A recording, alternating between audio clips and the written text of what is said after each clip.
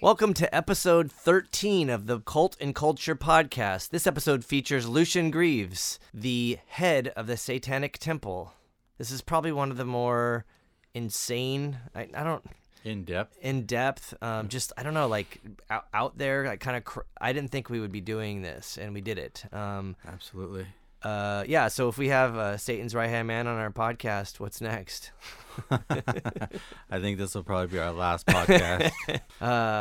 You want to explain how this all came about? Yeah, so someone hit me up or tipped me off to a post, I think it was like a top 5 like spooky songs curated by Lucien. Like a Halloween playlist kind of, right? Yeah, I think it might have been, and had Dead Cross on it, and I was like, wow, this is awesome, because I had recently seen Hail Satan, the film, which I totally recommend seeing. I'm an atheist, and it made me want to go join the temple. But yeah, so I posted it online, and then somehow there was a little bit of dialogue between him and I was like, dude, let's get you on one of our podcasts.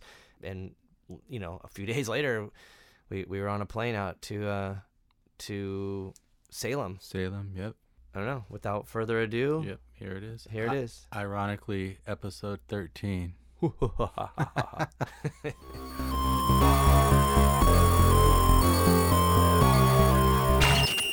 think I just reached that level where people feel like I'm reliable enough to endorse the agents. You know what I mean? Like they I don't know. Like people who see like the work we do and Sure. the fact that I do go out and consistently give lectures and things like that.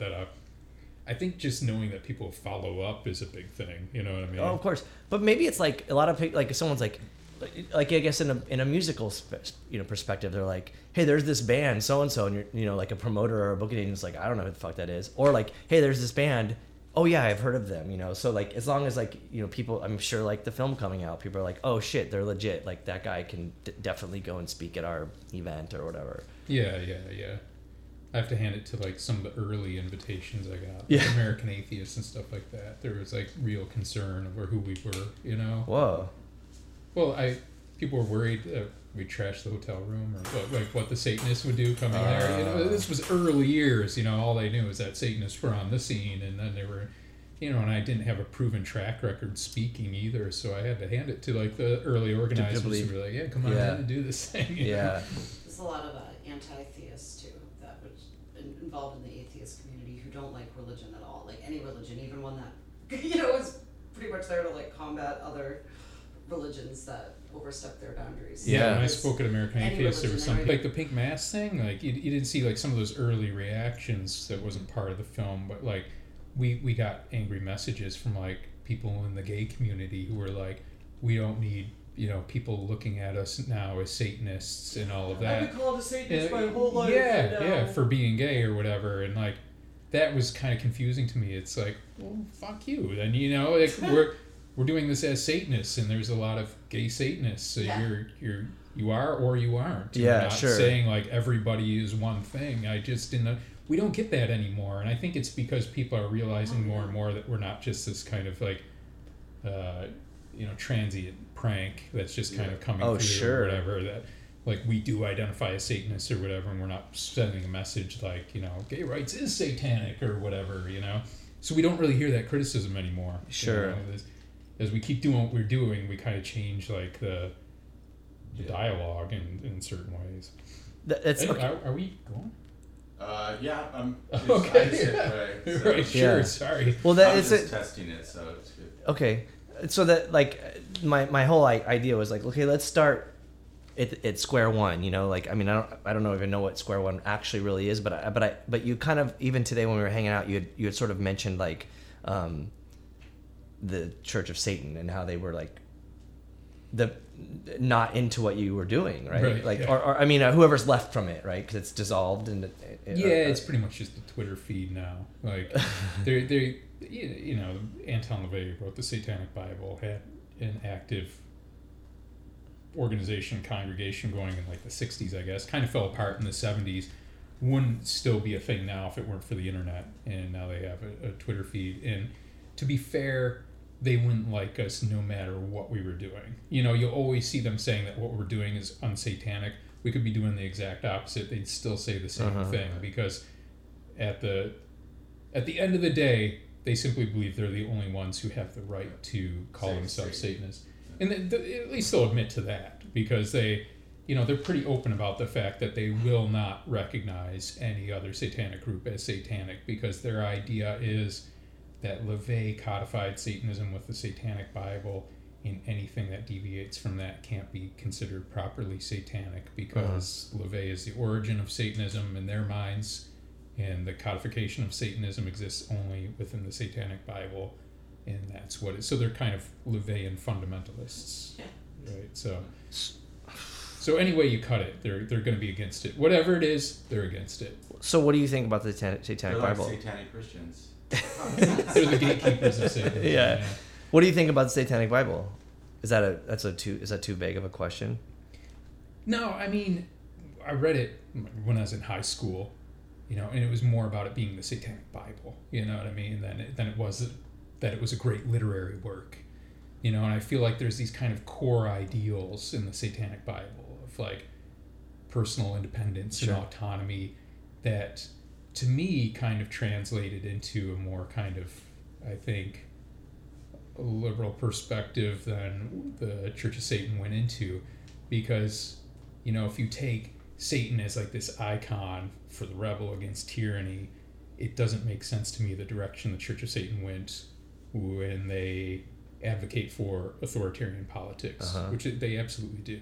They're openly authoritarian, and even when we contested them on this one time, they said that they're proud of it. That's the angle they take. And to me, that kind of runs contrary to the whole kind of Milton perspective of the Paradise Lost kind of Satan, or the rebel against tyranny, even though they still kind of try to incorporate that, at least rhetorically, in certain ways. But do you think so? Like they do that now, as you said, like as a Twitter feed. But do you think like when Anton LaVey was part of it? Oh no! As a Twitter feed, you'd think they're pretending to be us. Like you won't hear much mention of authoritarian politics or anything of the type. It's very much about it's very libertarian on the Twitter feed, and it'll talk about freedom of choice and that kind of thing. And they really don't go into that territory. But LaVey wrote very explicitly about authoritarian police state politics and things like that. But the thing is like, there's certain things I give people a pass on as being a product of their time. Sure. You know what I mean? And like I think LaVey was definitely reacting to the situation in the United States between like the 70s and 90s, and crime, social ills, they were really bad. Sociologists still look over that time period and try to figure out what caused that. A lot of the cities were war zones, and LaVey's feeling, as kind of an older eccentric hermit, was that there needed to be some kind of police state politics to rein it all in. And you can see that kind of apocalyptic mindset in a lot of the culture of the 80s, like the kind of revenge porn, action movies, and things like that. There was an idea that things were getting worse and just weren't going to get better, and that the only rational solution was, larger police forces, martial law almost kind of thing. And so, I think now we can kind of look at the data and see that kind of LaVey was very much an advocate for social Darwinist politics. And he deracialized the social Darwinist politics, but the idea was meritocracy, that the strong triumph over the weak, and that the individual took primacy over anything else, and that kind of Nietzschean perspective that sympathy was a byproduct of weakness and other types of things. Like altruism wasn't a reality. That silly argument that because it makes you feel good to do it, then it's not true altruism, which makes you wonder, like, when was wanting something as a motivating factor something that nullifies it? I don't know. But in any case, I just don't feel like there was necessarily the kind of evidence we have now to dispute those notions back in LaVey's time. Yeah. At the very least, I like to think that at his best, he was trying to take a scientific perspective on social problems. He was wrong.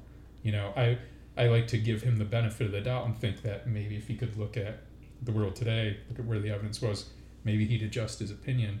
And actually, I met some people who were friends with LaVey. Yeah. And they feel that he would have. They feel that at a certain level he was a very liberal and progressive guy, but there was just the terror of the social circumstances Sure. at the time. So, but who knows? He is dead. I just feel like it's a shame that some of his followers can't follow more in principle rather than follow the letter of the law to its contradictory conclusion. But what about the fact that, to me, when I look at it, I guess it just seems like the Church of Satan had so much. It was almost like comical, or like it didn't. I don't know. Like there was like so many goofy aspects to it, which is like that's not going to really help your message or your fight. That's what's strange. Well, you have a bunch of people now who identify with the Church of Satan who say that they've been defending this tradition of Satanism for 50 years, and they don't seem to know the history of their own organization at all, because they look at some of the things we do and say like, oh, we're just out there trying to provoke and piss off Christians, or that we're just hot topic goth kids or whatever. And it's like, well, we could very easily look at them and say the same types of things. I think the complete opposite. Yeah. I mean, even especially from like what the film portrayed, it would just seem like, man, these people like are really taking this to like a democratic, socially, politically aware level than like with the Church of Satan. Just seemed like kind of just like a campy, I don't know. Oh yeah. Bad, but that's fine. I mean, the theater is fine. The like community aspects of the ritual, when people have fun wearing their capes and horns or whatever, or in some kind of contained environment, more power to them. But I mean, to be fair, it's not just the Church of Satan that can ignore the deeper aspects of the Satanic Temple. We have a really difficult time sometimes getting media to pay attention to some of our more highbrow campaigns, our more well thought issues in our approaches to them. Like, people know generally that we're fighting reproductive rights litigation, but we put out press releases about that. It doesn't get the kind of bites that those real contentious headlines like Satan is putting up a monument in park or whatever. Yeah, those are the ones, and then those articles tend to talk about our non-theism as though that's just evidence that we're clever pranksters. Sure. We don't really believe, they're not really Satanists is kind of like the subtext, if not stated explicitly sometimes in these articles, which does us a real disservice. But when we talk about like our Gray Faction campaign, which I think I mentioned earlier, you had never even heard of because we hardly get any press attention on this at all.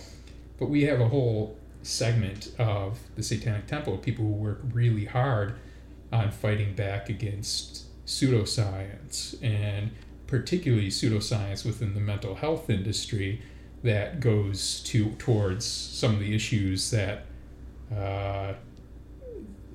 were relevant in the Satanic Panic.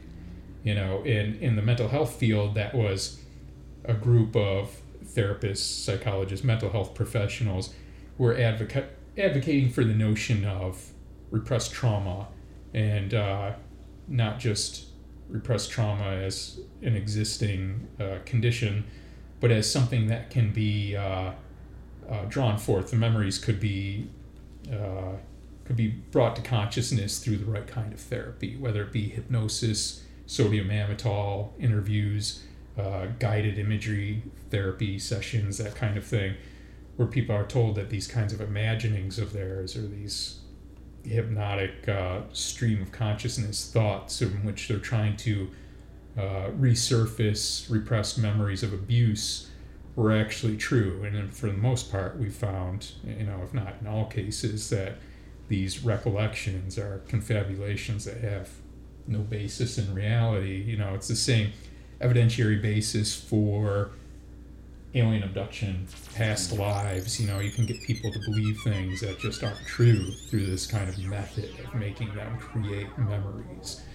And so we've been trying to, you know, fight back against the therapists who still spread conspiracy theories and delusions to clients, mentally vulnerable clients of theirs. And some of these therapists go out in conferences and they'll talk about Illuminati mind control, satanic ritual abuse, like really 1980s satanic panic shit that's been totally and thoroughly debunked. And it's horrifying because, you know, people are coming to them to get a better grounding in reality. You know, and you have people who are vulnerable, maybe went through traumatic events and are trying to get that kind of grounding, and they're being sold crippling delusions, right? And there's very little oversight about that. Anyways, my point is we've done a ton of work on trying to reveal this problem, and we've been filing complaints against different therapists and trying to fight back against conspiracy theorists, being able to offer continuing education units at conferences and things like that. And we just don't get press coverage on that. You know, nobody really talks about it. And I think there's a certain plateau we need to reach. There's a certain new level the Satanic Temple needs to reach in credibility where people stop wanting us to be this clever, hilarious prank and start accepting us for doing real, credible activist work and trying to make changes that go beyond just making people think about their own hypocrisy, because we've been clear from the start we have our own affirmative values. People feel like we're always pretending to be like the other guy so we can put a mirror on them. But we don't always do that. We don't always just mimic the Christian tactics. Like, people write to us all the time, well, can we discriminate against people coming to our businesses because they're Christian? It's like, why would you want to do that? Why do we want to increase the discrimination game? You know what I mean? Sure. Let's go back to people learning to live together and do things in a rational manner, and, like, you know, let's set up an environment where we can better get along rather than each trying to, you know, fight fire with fire. So, like, you know, let's say that situation happens where there's like a Christian that wants to, I don't know, how would they encounter you, and what would it entail? Like, what typically, I guess, what would happen? Like, if we wanted to discriminate against no, like, no, if you don't, no, like the opposite of that, like embracing each other and like working together on something, or at least like getting your your ideals out to, you know, sharing them and kind of coming to like some sort of, like, I guess, place of harmony where you can coexist. Is that something that you would want to achieve, I guess? Oh yeah, for sure. Like, we don't, you know, it would just be juvenile if we were developing our own affirmative values based on just doing the opposite of what we think the other side is doing. Sure.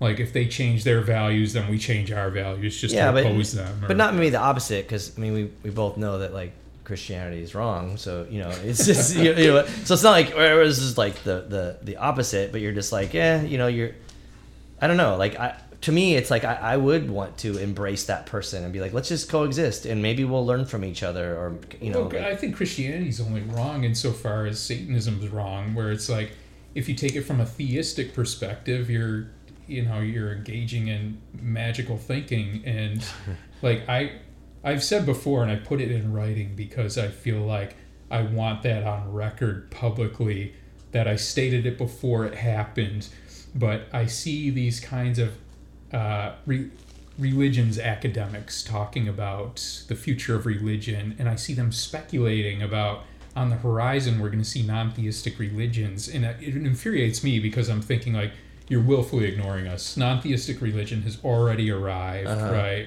This is like the primary, I think, American-based non-theistic religion right now. I think what they're waiting for is there's going to be some progressive Christian sect that gains some kind of popularity. It's going to be a non-theistic Christian group, and then they're going to act like non-theistic religion has been invented, now it's arrived, and it's going to get the applause of the masses, and people are going to say this is where it's at. And I tend to think that a non-theistic Christian group will have no beef with us, you know, but I think that's what's really going to, that's what's and they're going to be no more wrong than us, is what I'm saying. You know what I mean? If they're non-theistic and they're just taking these kinds of principles and values and saying, like, you know, this Christ story is kind of a metaphor for what we believe or whatever, then whatever. Yeah. You know? I mean, it does seem like a sort of an evolution to some extent. I mean, I guess there's like the Rock Church, which is like a bunch of hipster Christians, but I'm like, they still hate homosexuals. You know, they still say it's like, you know, wrong or no, they're just like the cool guy. Yeah, you're like, cool cool, you have tattoos and shit. Like, cool. Where you're like the older guy who goes into high school and turns your chair backwards and sits down. Like, so that, yeah. Hey, teens. Okay, so that's the I used to Rock. be like you. Yeah. Whatever it was, I did it. Yeah. You know, I should be dead or in jail. All the tropes. So where did, like, I mean, if you don't mind, can you explain like how you fell into all of this? Like, is that too crazy of a story or long of a story? But I would love to know like where you found it. You know, like this place. Like how I came to be in the position I'm in now. Maybe not like structurally with the temple, but like just your own beliefs. Oh yeah, I mean, I was. The thing is, I say I was deeply affected by the Satanic Panic, and people expect that means like I was accused of cannibalism or something, or like thrown in jail for playing Dungeons and Dragons or whatever. None of that happened, you know, and I never really saw like directly when I was a kid people's lives being destroyed by the Satanic Panic, but I was really aware of it, you know. I was really aware that there was supposed to be Satanists in each community, and they were murdering babies, and they had mobile crematoriums, and that there were these sick cults, and they were everywhere. I mean, the conspiracy theory was mainstreamed, you know. At the time, Grohl was running these stories, and like Sally Jesse Raphael, and Oprah. Let's not forget, and she's Teflon, you know, more so than any of the, you know. She promoted the book Michelle Remembers, you know, which really kind of kicked off the Satanic Panic. It was supposed to be a true story of a woman who recovered her memories of being abused by a satanic cult, and she was a Catholic, and her therapist was a Catholic, so she recovers memories of like the Archangel Michael actually coming down, appearing to her, and fighting Satan, and Jesus Christ comes and removes the scars of her abuse, which also conveniently kind of took away any evidence that she had, you know, suffered, like, you know, having parts hacked off of her or whatever else was supposed to have happened. Anyways, these stories were taken as fact. I was small enough where I didn't realize how wrong, you know, mainstream authorities could be on certain issues. So there's these terrifying stories. So what's the truth of that? Kind of forgot about it a while, and then I came back to the topic, you know, and I started like trying to find out who were Satanists, you know, like, was there anything accurate about this, or were people who identified as Satanists, were they doing any of these things, you know, or were they doing some of them, like, what was it?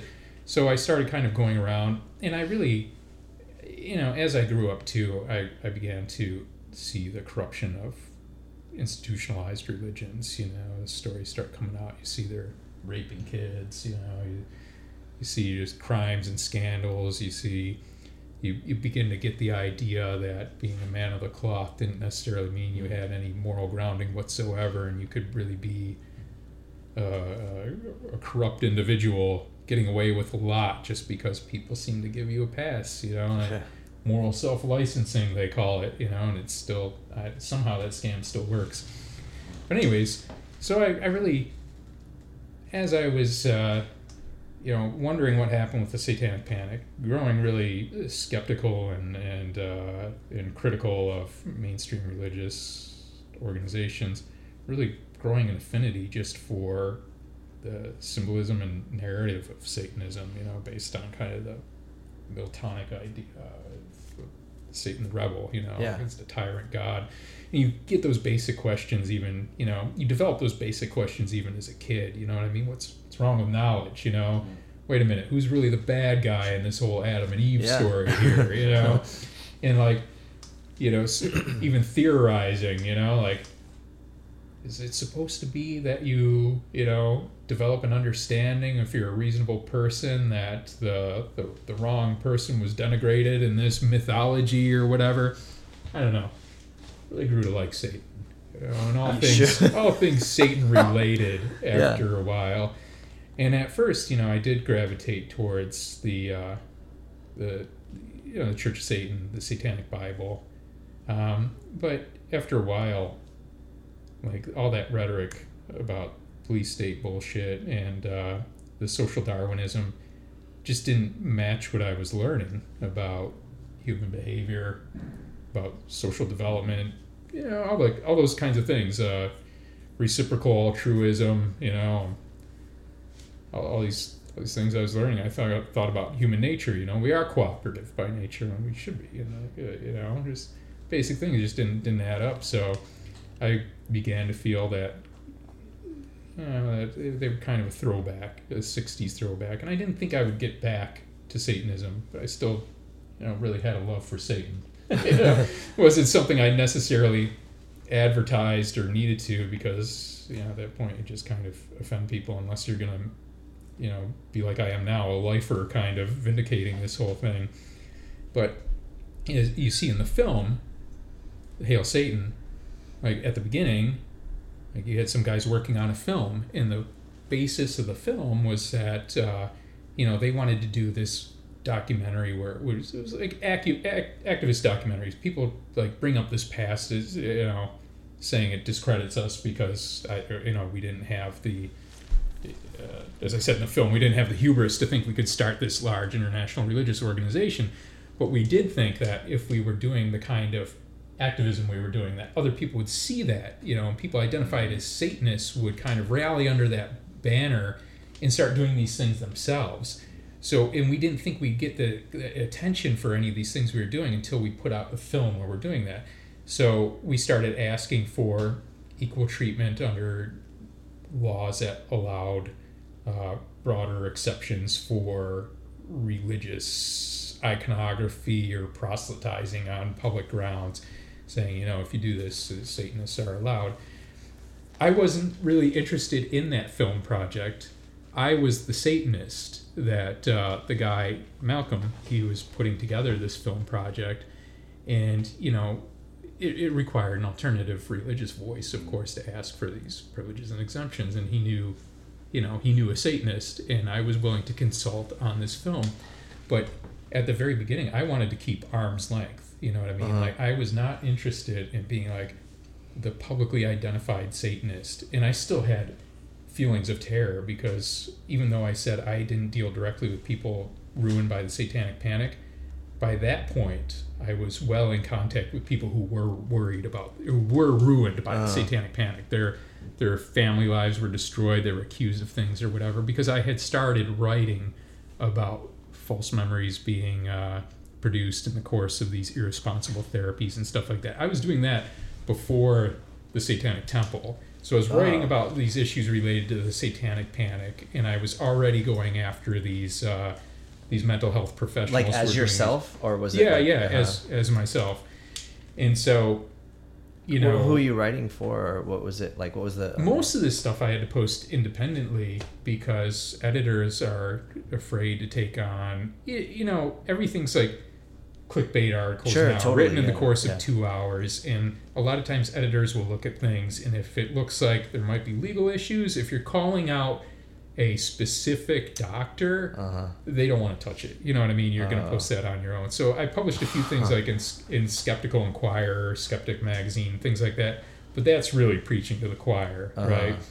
But looking into all these past cases and everything, there's this idea that if you're publicly identified as a Satanist, not far to follow are accusations of like child abuse or whatever. And some of these people, like, the accusation alone, no matter how debunked, was enough to ruin their lives, right? The accusation can be totally debunked, but you'll still see it attached to their names, right? So it just seemed like suicide to me to be like identified as like a public face of Satanism. However, I wasn't going to let these guys do a film and misrepresent Satanism, right? So at the beginning, at that time, it was like, it didn't matter, theistic, non-theistic, whatever. There were certain kind of core values, you know, certain kind of symbols and stuff like that. And I was keeping the distance, didn't want my face on any of it. And I was telling them, like, you know, no, this is how this needs to look. This is how you need to frame this. And then they had that actor, like at the Rick Scott rally, and I'm trying to coach him, you know. And we did that rally, and I see him talking in the news, and like he did a great job, you know. Like he's a nice guy, great guy. I get along with him, but it was like I said in the film, like you just can't leave it to somebody else who doesn't have a background in this to do like real time interviews, you know. But you had already done like TV stuff before that, right? No. I thought you said that. No, not TV. No, I had no interest in it either. You know, like public speaking for you know like. So the clips in the film were from something before the film came out. Which wasn't there like what? Weren't you talking? Was CNN or one of the other news? What media outlet was it? There was one. There's a clip in the film where you're on TV speaking about Satanism. Yeah. Mm-hmm. Well, I mean, what before? What are you talking though? Because like it was still in relation to the Satanic Temple. Okay. Right? Yeah, but so you're going back to the start of the film where you were trying not to be the face of it, but you were already the face of it. Right. Yeah, my face was already there. I was in the background. Right. I just felt that level. I still didn't think anybody would recognize me. Right. So I felt like, you know, and you see, like I even changed my hair color a bit, and I'm wearing sunglasses or whatever. I'm like nobody will see this, right? Yeah. So I felt safe on that.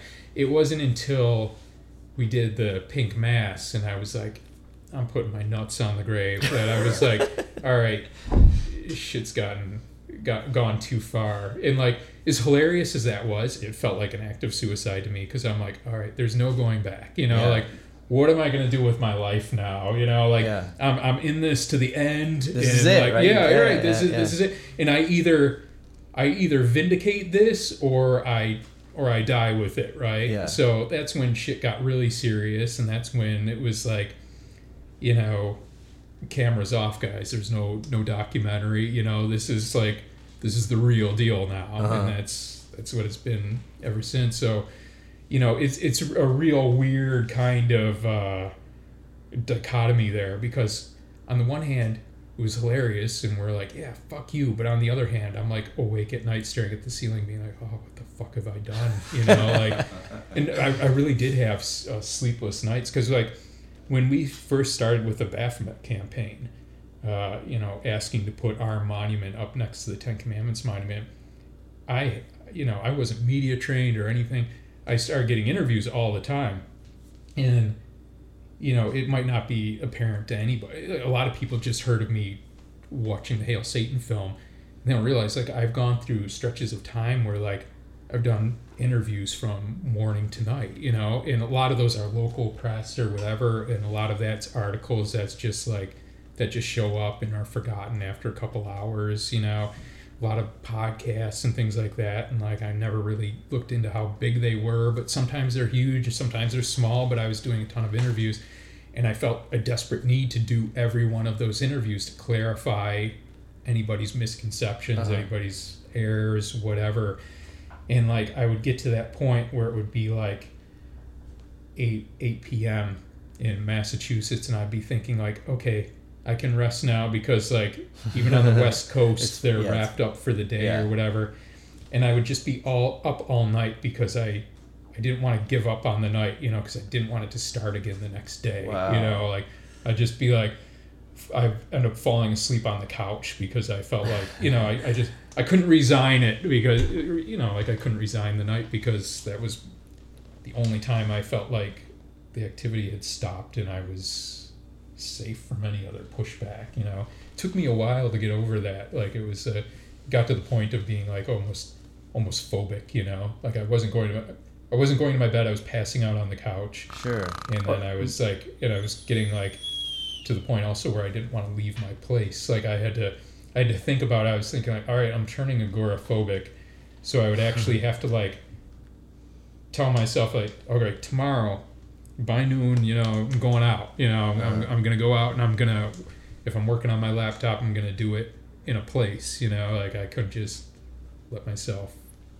hole up. Yeah. You know? So when you were getting all this, like when it was growing, getting all this, like all these interviews, I mean, you learned to navigate through them, right? Like there's like the shitty questions, you make it better, but then there's like the stuff where they're trying to fuck you up, you know? Like how do you deal with that? Like, who do you have a publicist, or who is helping you filter out the crap, or you were just taking it all? That's me. That's one thing. Like, like I'm always quick to say, like, for me to tell my own personal story, like, diminishes all the work of all the people around us who have done so much. But I will be the first to say, like, I take full fucking credit for how the media was handled at the beginning and everything.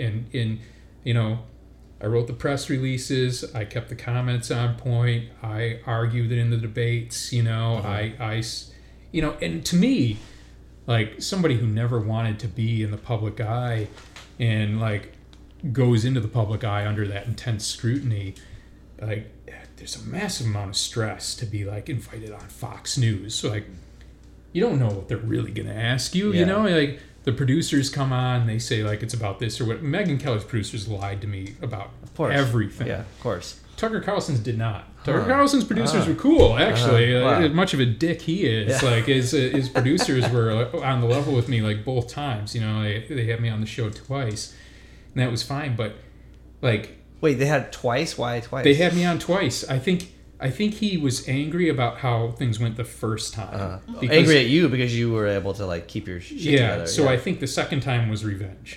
Like, and it didn't work out either. Because the first time he had me on was about that veterans monument that I showed you downstairs, and he wanted to delegitimize us as a religious group. Yeah. He was trying to say that we were just trying to make a mockery of religious people and their faith, and were beating up on these small town people who set up a Christian Veterans Memorial.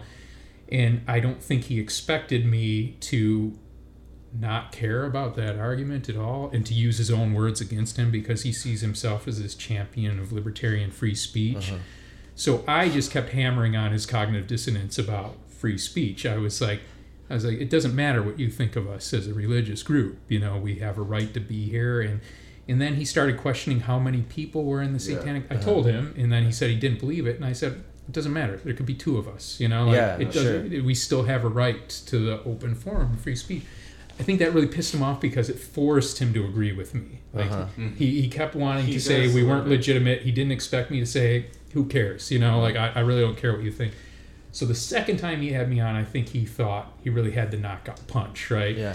Because we had just released a press release where it was like, the big thing in the news was the bakery in Colorado that wasn't going to make the cake for the gay couple. And we put out a press release and we said, all right, if a bakery's not going to make a cake for a gay couple, they have to make it for Satanists because religion's a protected class, you know, so order a satanic cake, you know, and we had like this template for like a nice Satan from the same bakery. Yeah. So Tucker Carlson had me on, and I think he was thinking like, okay, this is like my crowd can get behind this. Here it is. They're trying to compel people against their religious beliefs to do what they don't want to do. So he had me on. He's like, I totally disagree with compelling people to do that. And I don't think he expected me to say what I did, which was like, okay, fine. I can agree with that. However, let's not make like the gay baker be forced to make a cake for the evangelical bigots. So I was like, so either give protected class status to sexual orientation or take it away for religion. And at that point, I think he was just like, fuck, here we go again. You know, like, I have to agree with this. And then he started speculating that I had a bad childhood. And then he ended the interview by yelling that I should go back into my hole. And at that point, go crawl back into your hole, he said. Wow. And I was like, I totally won this. Yeah, that's like, so rad. Yeah. Like, knockout punch right there. But anyways, I was saying, like, before you get comfortable with that, it's terrifying to know that, you know, you're going to be before an audience of millions, you know, before a hostile interviewer. The wrong audience. Right, yeah. Or maybe the right, depending on how you look at it. But, and it's a hostile interviewer who's going to be doing everything they can to try to discredit you. Yeah. And, like, this is, like, at that point, too, like, it's the biggest audience I had been in front of fuck that up, nothing else matters. You know what I mean? Yeah. Like, that's my one performance and that's it. So, but you also know going in that being nervous is what's really going to fuck you up. So you're just like, all I have to do is not get nervous. Like, and that's like trying to not think of the blue elephant or whatever. And you're like, oh, fuck, you know? But you did it. Yeah, now I feel comfortable with that kind of thing. Now when people comment and they're like, man, you seem totally comfortable on like Good Morning Britain or whatever, I'm like, well, who's gonna, you know? At that point, I was actually disappointed that Piers Morgan wasn't there because, like, you know, he's notoriously a prick, and I thought this is gonna be a hostile interview. Wow. But the British, you know, they were terribly polite.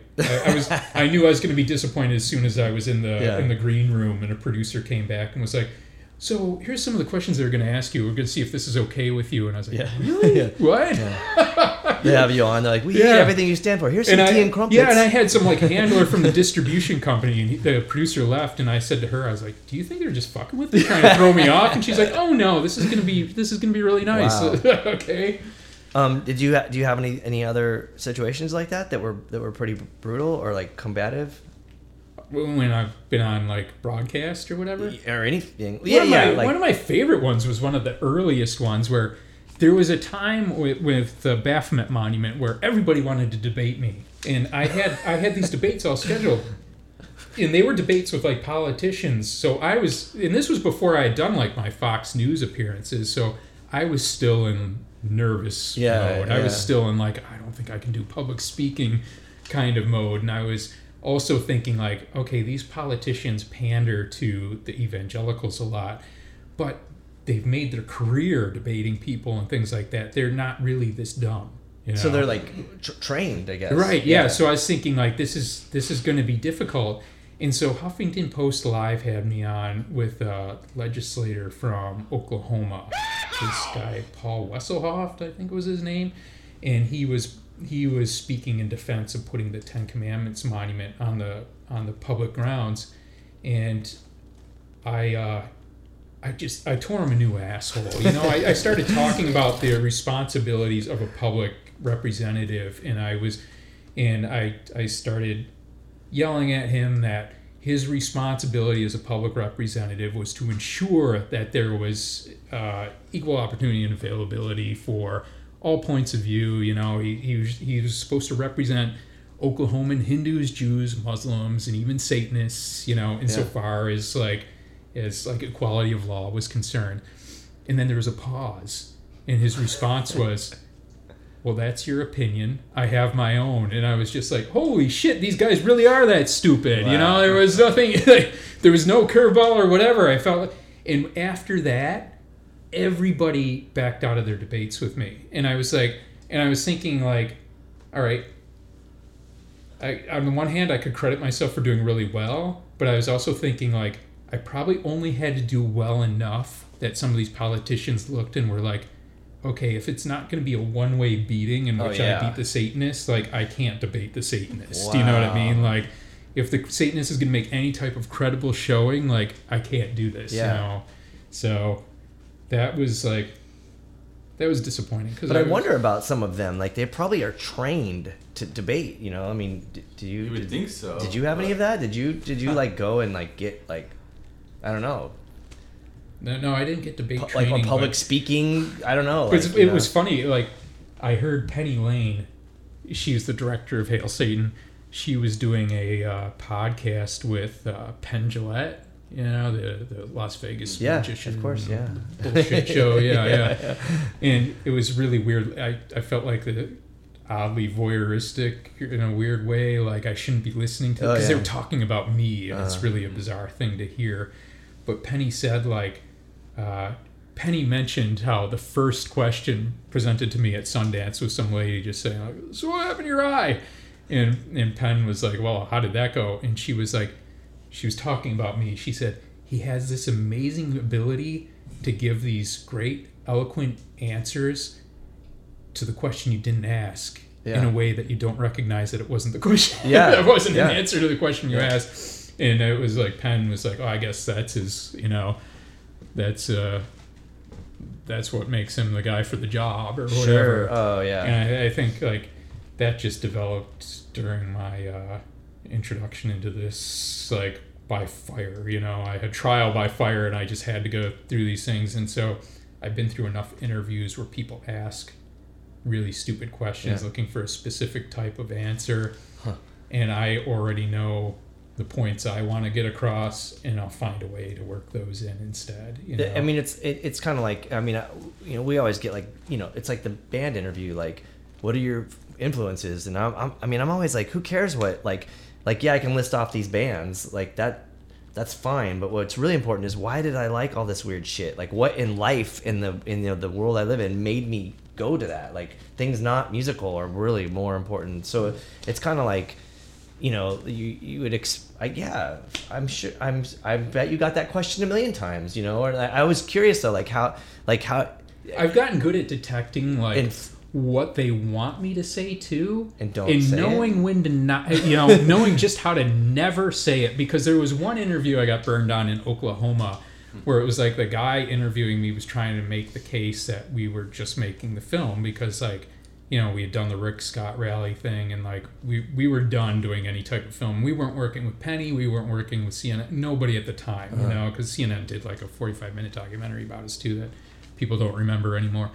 But you know, this guy kept asking about making a film, and I was like, we're not making a film. And then he's kept going on, like, he kept coming back to it, and he's like, well, couldn't there be a film made about you guys at some point or whatever? And I was just like, yeah, somebody could, you know, we get offers to make films. So then he made his article about, you know, pulling like certain quotes about like, yeah, a film might be made kind of thing. And it was like, okay, I see what that guy's doing. Now I know when people are doing that. I just know when to stop and say no. Yeah. You know, like, there's nothing more I'm giving you on this, you know, like, asked and answered. so but I mean, the thing is, it's like a film. It's not like, you know, I don't know, Mel Gibson making one about Jesus. How dare you? How fucking dare you? You know, it's like it's a whole other world of documentation. So what I mean, what was his point in like criticizing you on that? It's the same. You know, there's always the question about our legitimacy as a religious organization, and people want to say that it's like the religious aspect of this, like the whole Satanism thing, is just a facade cover up for some other agenda. You know what I mean? Or like that you're just secret capitalist and we always get the question from like even people who are inclined to support us, like, so is this theater? Is this political? Is this a religious movement? And it's like, and they'll ask all these different things as though they're mutually exclusive, and like we're just kind of like, well, sure, it's all part of it, you know, like it's so you'll say it's all of that. Well, yeah. I mean, it's all, it can't be disentangled, you know what I mean? Like, I mean, everything, to me, I think everything is political. And everything's theater too. Like, you know, if you look at religion, a lot of the what religious organization doesn't use art and pomp and imagery and, like, I mean, what's that? Ritual, you know, it's theater, right?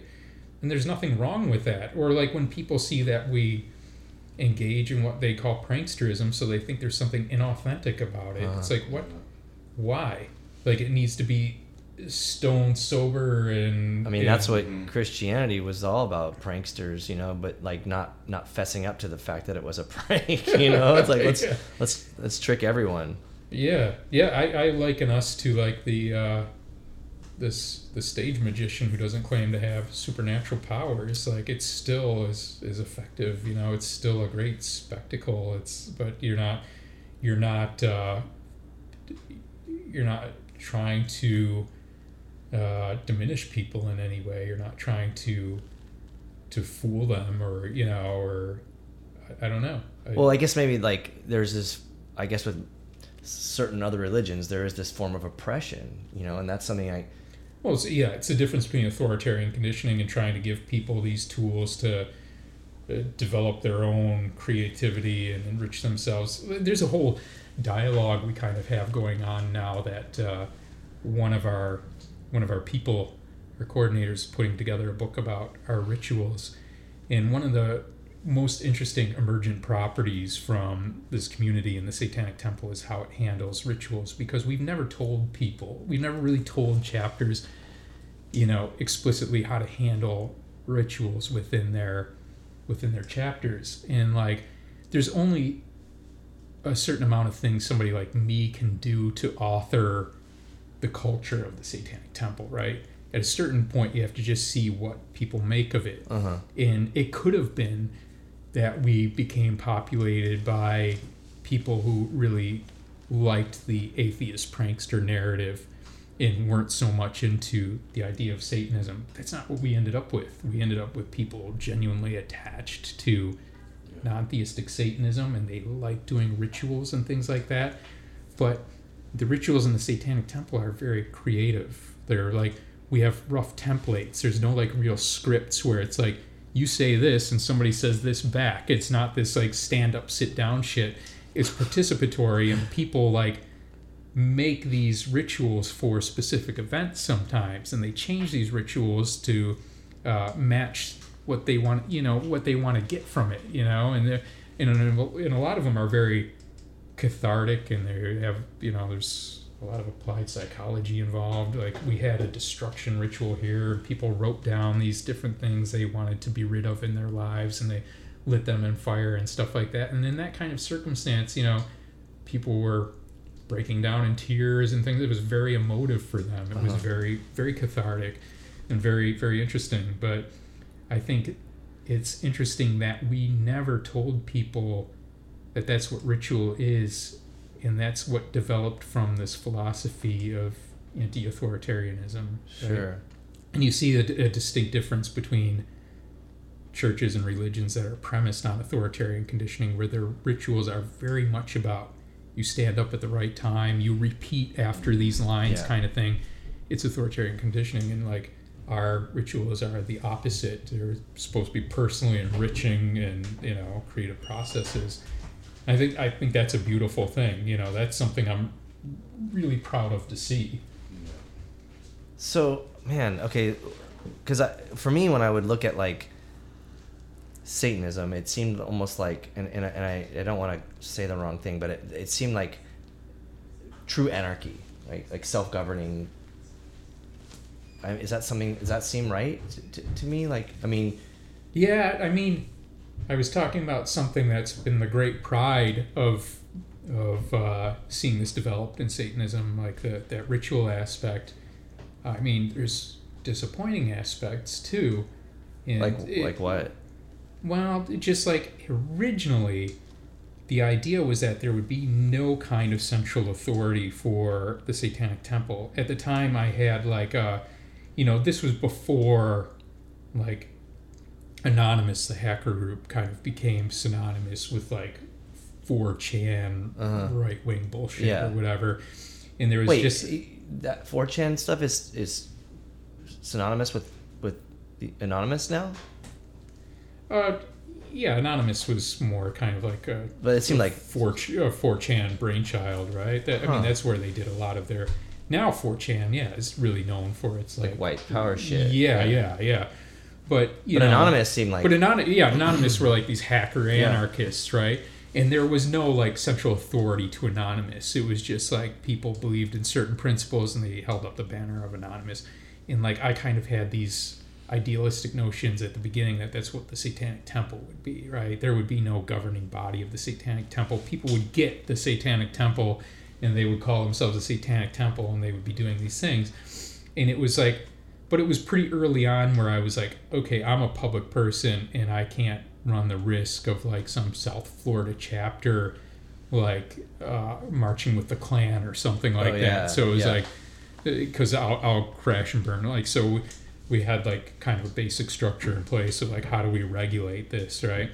And I feel like that's kind of the situation we're in now, is like trying to balance maximum autonomy against like those principles of anti-authoritarianism. It's just seeing what the real limits are. And it's always kind of an open question, because it's not so much a question of like increasing centralized authority, of course, for its own sake, but increasing centralized authority for the sake of all of those who identify with us, so they can feel reasonably secure that they're not going to be suddenly associated with some heinous activity or some heinous statement because we weren't keeping track of what other chapters were doing. So now, we just do have this governing body where chapters want to do anything public facing, release a statement or whatever. They run it by us first, and we just look over whether there's legal issues, whether there's other like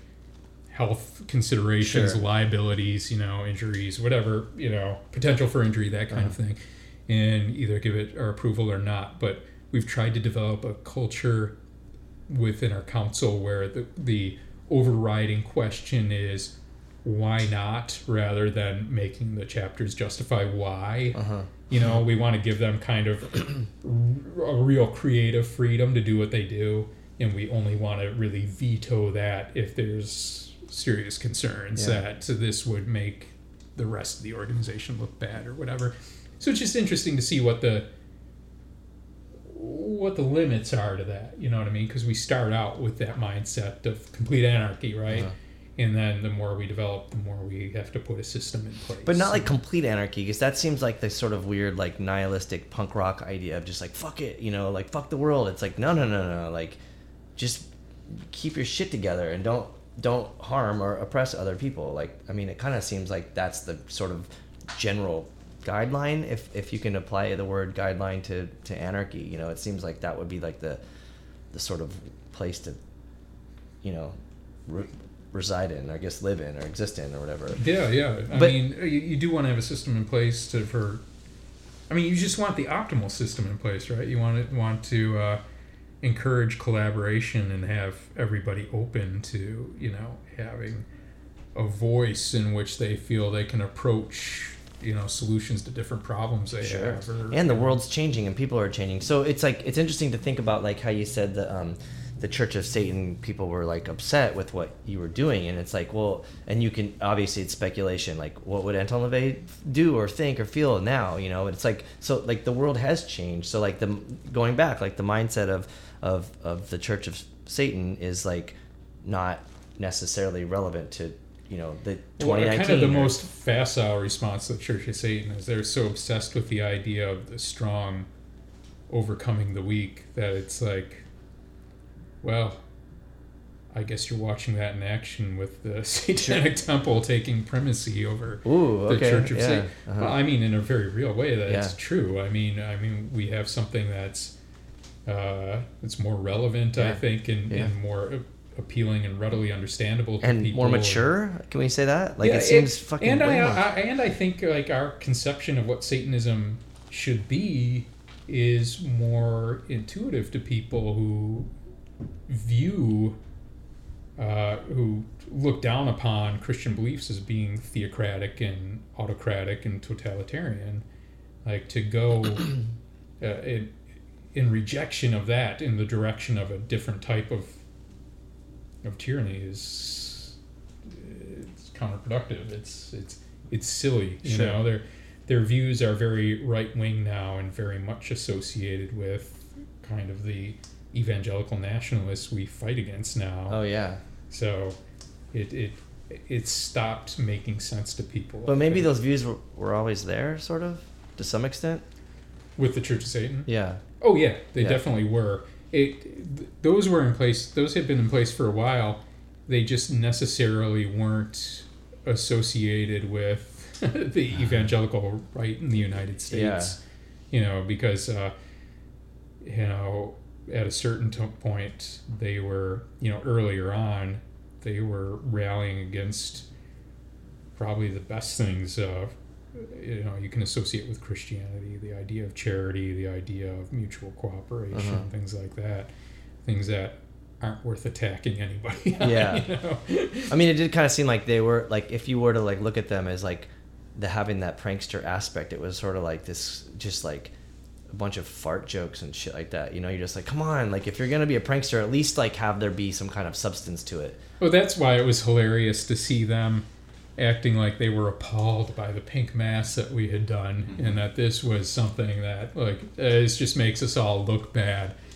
I mean, seriously. Yeah. Right? Okay, and then so you also had mentioned like the struggle, or like I guess the combativeness that you get with atheist organizations. Like that just seems it's like a bummer to hear that, you know. I mean, it's not really. I mean, let me clarify.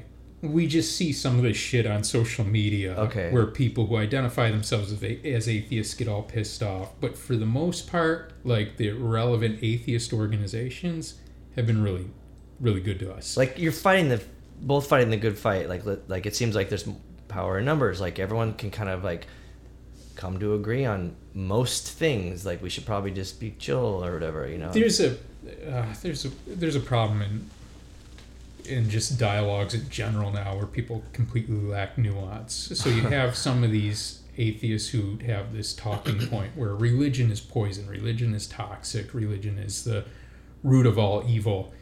And I would have them revise that and say, well, why don't you move your concerns over to superstition and recognize that you can have non-theistic religions, you can have, you know, religions that aren't toxic, you know, that aren't premised upon beliefs that are intellectually insulting and backward, and then we're fighting the same fight. But you have some people they can't revise their thinking to the point where they can see. You're getting more to the root of the root of the problem, right? Yeah, because religion is pretty much in between. If you're saying get rid of the superstition, right? And then it makes sense. And I would expect them to recognize this when it's pointed out, and when they hold on to this notion that no, you know, you can't be a religion because you're not applying superstition to it, and I will never have anything to do with a religion because I have vowed this as an atheist or whatever. It's like they are demanding second-class status as citizens, because when I point out to them, like, look, you know, in our legal system, religions are conferred certain rights and privileges that the non-religious aren't. So you should insist that non-theistic people can claim the exemption and privilege of religion, or else you're willfully rendering yourself second-class status, right?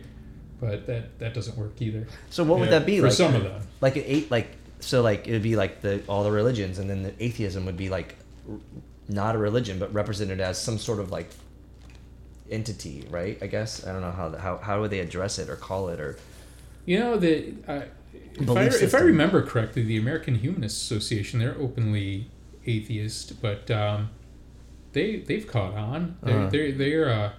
They're willing to call themselves a religious perspective, and they should, you know, sure. Because the humanists are different than atheists in the way that they do try to define affirmative values applied to what they do believe in, as opposed to just asserting what they don't believe in, right? Yeah. And so as a community, they should have just as much right to any religious privilege and exemption as anybody else. And sometimes I think they do. I think they've won some cases also. And you know, that's a step in the right direction. But like I said, you know, it's not going to be generally recognized till there's a Christian non-theistic group. Sure. What other, like, this might be a strange question to answer, but what other religions do you think kind of fit in line, not in line, but like can kind of coexist with you, like in your opinion, like what, you know, like is like, I don't know, like for me growing up, like in like the hardcore scene, like punk and hardcore, there was like all of a sudden there was like Krishna bands, and you're like, what the fuck is this? Like we all, you know, we like, yeah, we hate God or we hate Christians or whatever, and then there's like Krishna, like that's, and people are like, yeah, but they're vegetarian and they're peaceful, like, you know, they're still jacked up religion, like, and it's fucked up and weird, and like, and so there was like this weird backlash with like a lot of punk bands and stuff, like thinking like, why are Krishnas accepted?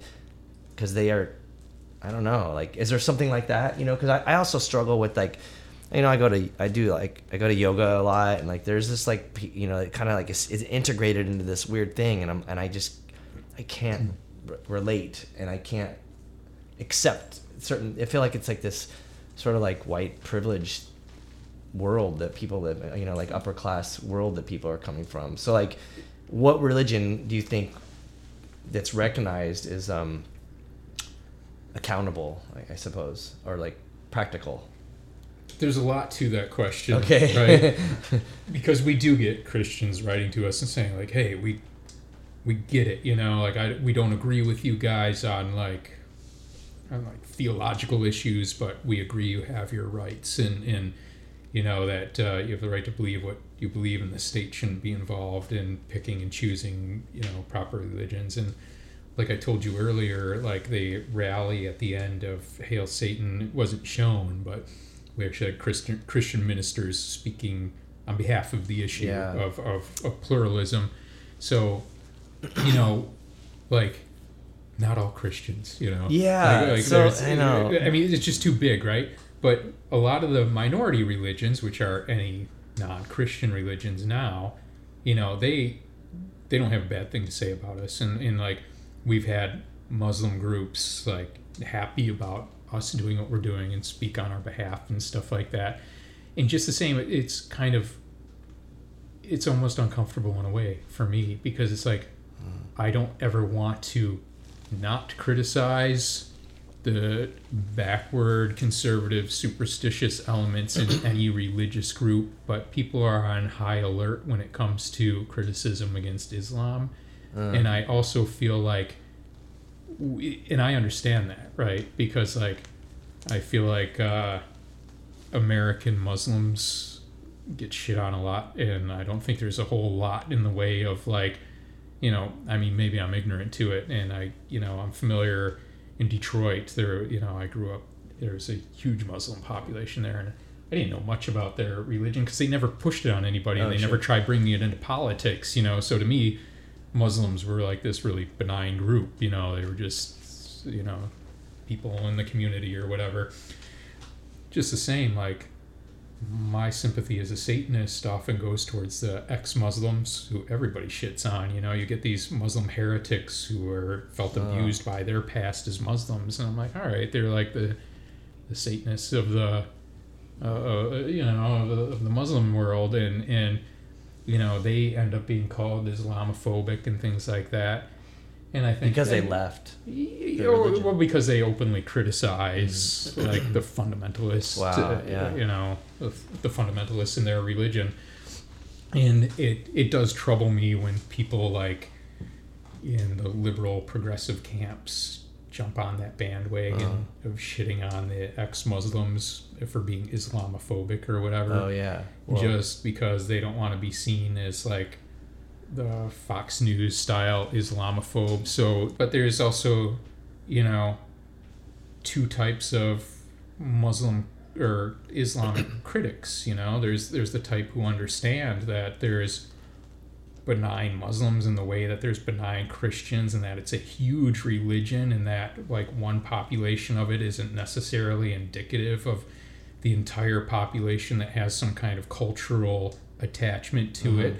But that doesn't mean that some of these old, archaic, brutal texts are not counterproductive or shouldn't be critically scrutinized. And then there's the ones who criticize, or there's the ones who defend. There's a type who will criticize Islam because they are racist, or they are the Fox News anti-Muslim type. There are others who have the more nuanced criticisms, and sometimes they're accused of being, just the same as the Fox News Islamophobes or whatever else. And I don't know, it just becomes a real hairy dialogue that, you don't even necessarily want to get into unless you have the opportunity to offer all those caveats first, So maybe there's like this sort of like pyramid. Obviously Christianity won. I mean, we're calling this 2019, like they won. So they're the ones that are like, oh no, they're oppressed if you hear it from their point of view. But they're able to bully, like, they're fearing. It's like a white supremacist. They're like, they want to keep that supremacy, So they're like, well, let's bully these other smaller, mindsets or religions or whatever. So maybe that's, but again, too, it's like you can't say all, because there's two people that are that I feel I'm close to in my life that are Christian, and I'm like, God, I just wish that all Christians were like this. But unfortunately, it's just a small fraction of them that I've encountered on this planet so far that I can agree with and respect and appreciate. I feel like I see the simple-mindedness on both ends of the political spectrum, right? Because on the one hand, I do feel like we can criticize Catholicism in ways we're not allowed to criticize Islam, right? And because then you'll get that knee-jerk reaction from the liberal progressive side where it's like you're one of those Fox News Islamophobes. Well, you can say what you want about the Catholics and everybody's going to applaud you, right? They're going to say like, yeah, fuck them or whatever. But then on the other side of that, like, the Catholics still have this kind of religious immunity where we don't talk about exorcism as being the dangerous superstitious practice that it is. You know, if that's kind of like one of these Western culture religious things where when we do the same things that, you know, so-called primitive witch doctors do, Oh yeah.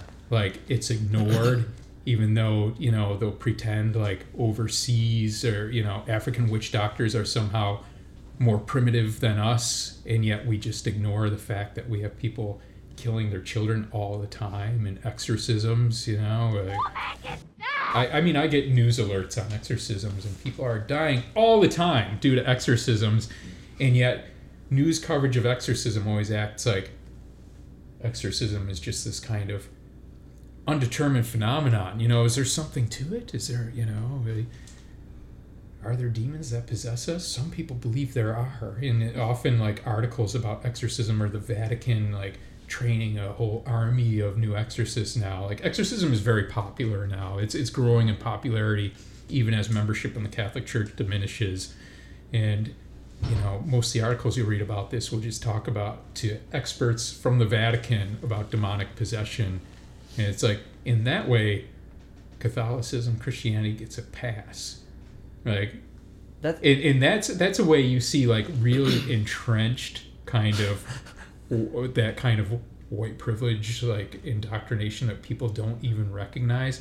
There was last month in October, there was a kid drowned by his father during an exorcism, and his mother was witnessing this happen, so she tried to call the pastor right before she called 911. The pastor didn't pick up, then she called 911. The news article about this that I think it was in Washington Post. And Washington Post is like a progressive, like liberal paper supposedly. It didn't mention anything about the religion of this family.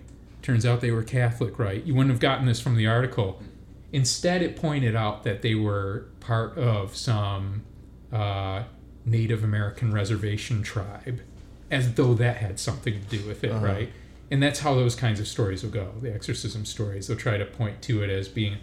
And I think I was telling you about this earlier. When we had first offered to put our private donation of the Baphomet Monument up to the next to the Ten Commandments Monument, there was this satanic panic in Oklahoma. You know, there was this fear. Like, was it really... this legal circumstance now where they were going to have a satanic monument on the public grounds, and what would this do? You know, would it come awake at night and like come and eat children or whatever? I don't know what they were thinking, but they were thinking it was going to, you know, unravel the moral fabric of Oklahoma if that was there. In that time period where there were all these articles about, you know, Satanists coming to Oklahoma, some Christian guy decapitated somebody at his brother's house, I think. His brother was playing cards with this guy, and his brother said that the murderer, his brother, had been watching videos on YouTube about his Christian beliefs at the point where he picked up this blade and hacked off the head of his friend because he thought his friend was this practicing witch and into the occult or whatever, and I don't know, the guy may have been.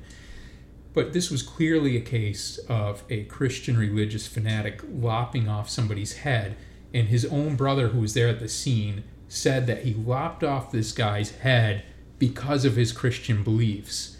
And in the articles about this, they talked about how this guy was mentally imbalanced, which, you know, if the guy had been a Satanist, that would have been the only thing they would have talked about. This guy's a Satanist, and that's it. That explains why he cut this guy's head off.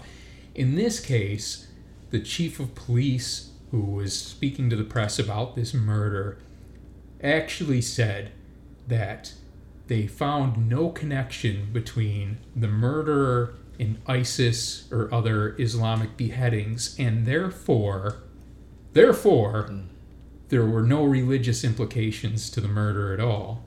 I just, now that's really the protective buffer. Oh, sure. Over our own, own Western culture, religious identification that we have, that people don't even recognize it sometimes until I point it out. Even people who are inclined to agree with me on these things, they don't even realize that this has been going on right in front of their faces until I show them, Sure. This is what exorcism does. A lot of people get beaten during exorcisms. But where was that at, where the beheading happened? It was in Oklahoma in 2014 that a guy chopped off another guy's head. And it turns out, a month before that beheading, there was another guy who lopped off the head of one of his co-workers. I forget where he was working. And it wasn't clear... it wasn't really clear what this guy's motive was. I guess he was just a disgruntled employee or whatever. But it was interesting to note that in that article, too, in 2014, they said that this guy had no connection to ISIS or other Wow. Islamic beheadings.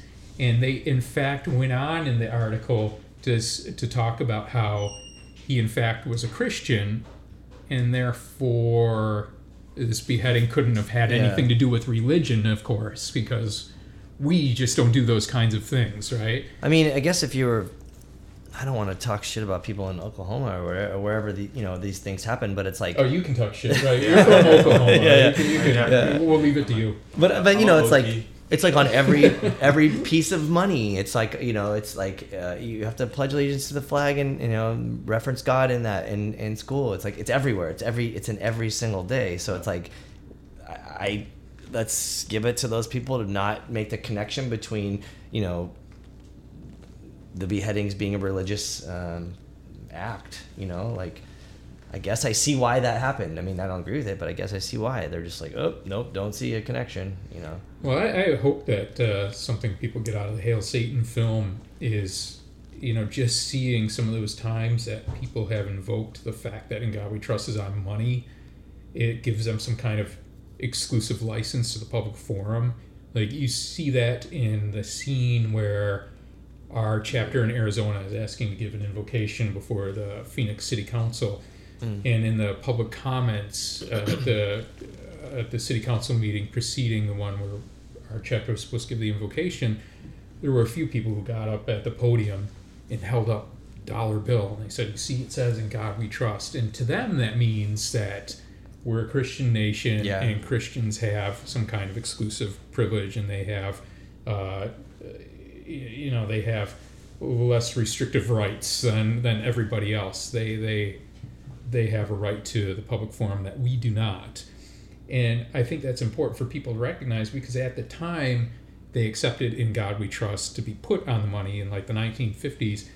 Not even the ACLU pushed back, because the whole argument was that it was patriotic and ceremonial. Nobody really took this as a religious statement. This was just kind of some, I don't know, this was just kind of some statements about... I don't even really know the argument, because I don't believe in it. Yeah. To me, it's explicitly a religious statement. But people didn't take it as such at the time, and I think that's a big mistake. Like, we get some people criticizing us sometime, asking, well, what's the big deal?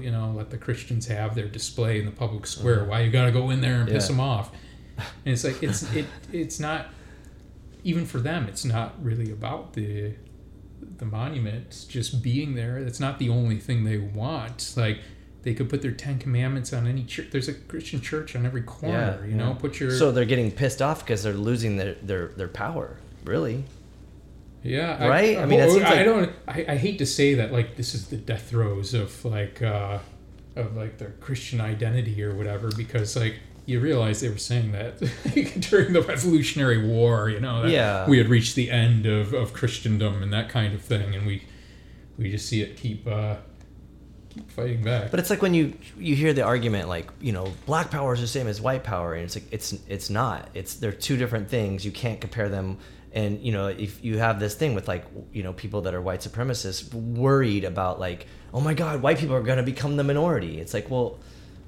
and then and then what? Then what? You know, like right. you know, like you're welcome to the fucking club, asshole. Yeah, you know? yeah. But you hear that most from people where there's no real legitimate fear of them becoming a minority where they are at a time in their lifetime. So it's really bizarre to me that they care at all. It does seem like people who are in more diverse environments care less about being the dominant, ethnic representation. That feels like one of those rural, isolated kind of things where they feel like the barbarians are at the gates, ready to swarm in at any moment. Maybe that's the Fox News crowd.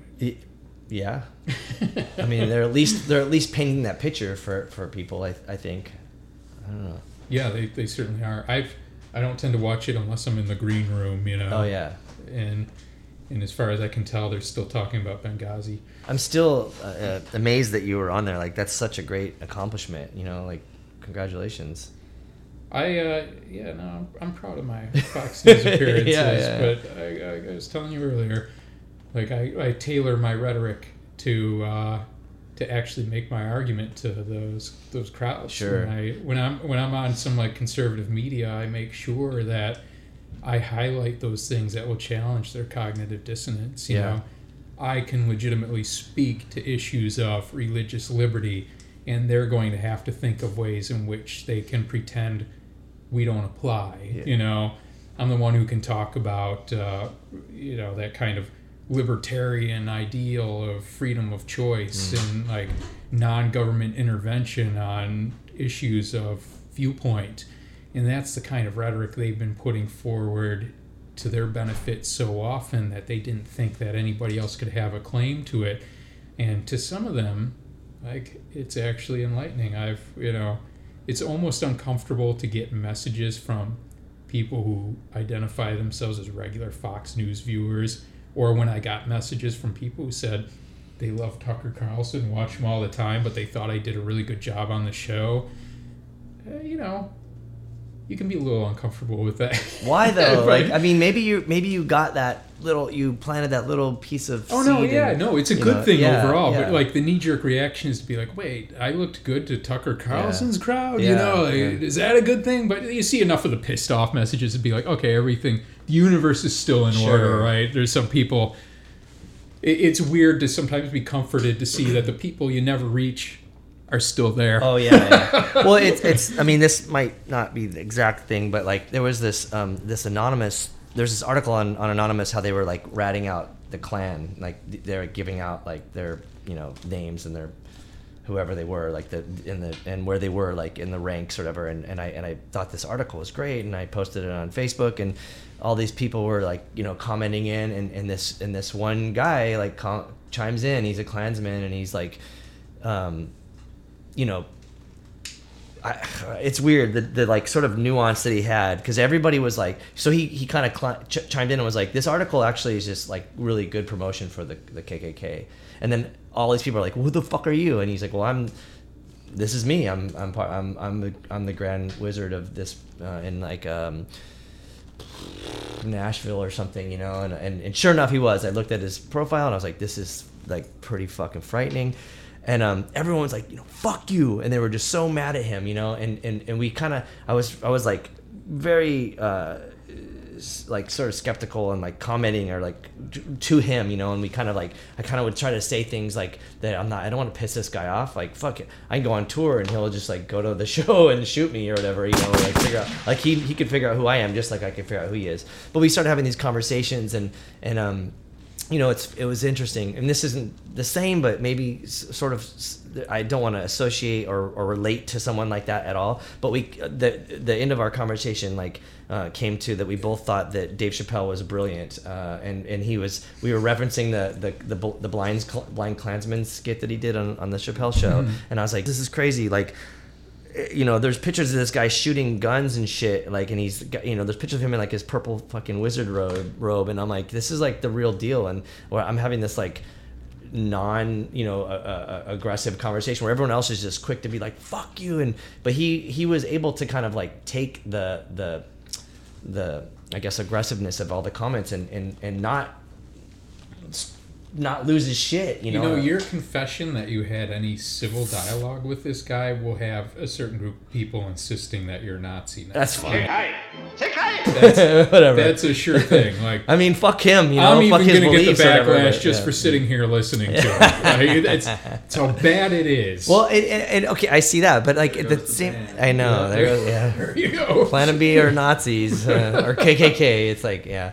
I mean, it was such a weird thing to kind of like converse with someone like that, because it doesn't happen, you know. Like I don't want to have a conversation with people of that belief system. And I mean, whatever. I don't even know what my point is. Of this. Or do you? Because, I don't know. Like, if you feel like you can actually change somebody's point of view, like, I mean, the thing is like, I've been called a Nazi just for questioning this whole notion that you should just go out and punch Nazis. I was like, you should laugh at them. Like, when these guys do. Wait, like, so do you think people should punch Nazis or not punch Nazis? It depends on the circumstance, but I don't think you can. I don't think you can just make this blanket statement that people have a moral responsibility to go out and punch these guys when they're doing like the straight pride parade or whatever. Yeah, because that, I mean, I feel like they feel like that validates them, right? They feel like they're going out to war, and if somebody comes out and they're just going to punch them, and these, for the most part, are just boneheaded assholes who want to go out and get in a fight, right? And sometimes I think it has less to do with the ideology and more to do with just wanting to go out and have some dirty hippie, you know, take a swing at them so they can get in a fight and knock them out or whatever. And it's like, I feel like it's so much more harmful, like, if you're marching down the street and everybody's mocking you and ridiculing you, you know, you should make a spectacle of it. Like I was saying, like, the KKK, they come and do a rally or whatever. People should be joining in that rally, like putting in their fake buck teeth and playing banjos and stuff like that. Mock sodomizing their sisters and things like that. And making like they're part of that whole group and getting the pictures with them. And those guys, they'd be, you know, then they would go home and, you know, they wouldn't be saying like, those fuckers came at us and we, you know what I mean? They would, because when you punch a Nazi, they're going to just be even more of a Nazi. But I say that, but when I'm confronted by these guys, I often can't help but just be like, fuck you. You know what I mean? Yeah. Like we had all these death threats coming at us from white supremacists when we were doing our rally in Arkansas, you know? And that's scary because Arkansas, it's fucking Arkansas, right? I don't know what kind of bunkers with what kind of weapons they're holed up in, but we had some group of them that was making the call out to all white Christians to come and oppose this thing, and you know, they were making all these threats and everything. And then of course we got there and it's an open carry state and people had guns and everything, and it was like we had guys signaling to us from across the street, and they were on the Capitol grounds itself, you weren't allowed to have a gun, but just across the street on the peripheral you were, and these guys had guns, and like I knew my back was going to be to them when I was speaking, so I was thinking like, somebody, like, I was kind of surprised nobody took a shot, you know? Wow. So I stood at the podium, and then before me were some of these white supremacist assholes with their flags, and even then I couldn't help but insult them. Like, I had to make some comment about how here it was, here's the fucking master race, you know? These doughy dickheads, you know, these flabby shits were standing there, you know, holding up their flags or whatever. And I was saying, like, and I was kind of questioning that whole note, like, the master race here, they're not fine physical specimens. And I was like, and they're also not the intellectual elite, you know. And then I said something like, I'm sure your mothers thought you were very handsome little boys or whatever, something like that. And wow, you did that even with the guns and everything in the yeah, that's on YouTube somewhere. Like, wow. I just couldn't fucking help it. I was just, even if I had gotten shot, you know, if I had last moments to like breathe out something, I had just been like, I still don't take you fuckers seriously. You know, I'm still laughing. Yeah, but that would have been like, maybe part of them probably knew, like, if we shoot him, then, you know, fuck, if he dies or survives, it's gonna just make you like even more iconic, right? You know, like, oh my god, that's more coverage. I don't know. One of those really funny, though, I just can't win moments was after that, I had people more from our side of the spectrum, who were very upset that I had body shamed the Nazis.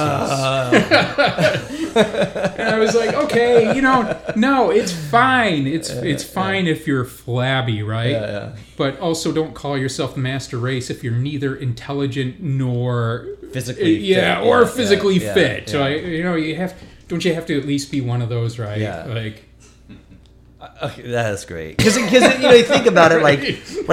Oh my God, you the just fat can't shaming win, thing right? is you can't. But it's like it is one thing to take to be. I mean, I guess it's. I don't know. Maybe it's like the woman asking you about your eye in the first question. Like from their perspective, like is that the first shot they're gonna take at you? Like something that's not quite. I don't know, thought out. But you're not trying to sell yourself as the master race. I mean, right. Right. So I am allowed to let myself really fall out of shape. And well, I wanted to ask you too about when we were talking about the Fox News thing. Is like, what about the opposite side? Like, do you ever talk to someone like from Democracy Now or NPR or something where it's like, this is a really well thought out conversation and does that happen? Maybe not quite as often as. Well, usually it's podcasts, and usually it's when people approach me about podcasts, like I often don't know how listened to these podcasts are. So in the beginning, I was just saying yes to a lot of podcasts, and some of them were just like a guy in his basement, and like some of his friends listened to it. And then but some of them I found out later were huge. Yeah. Like there was this guy, Duncan Trussell. He was like this comedian out of LA. Uh-huh. And it's funny because like I thought he was just some guy in his basement, and he had done one of the drunk histories or whatever. Yeah. So he messaged me quite a bit. And like I was busy doing other things, and I felt like I was doing him a favor. I'm like, this fucking guy. I'm gonna do it. Okay, I'll do your podcast now. And I did his podcast, and then like that was one of the earlier things where a lot of people came to the Satanic Temple just from hearing me on the Duncan Trussell I mean, that's show. a good crowd right there. Yeah. Sweet. Yeah. So what other ones what other I don't know, entities have like kind of got you into the right crowd?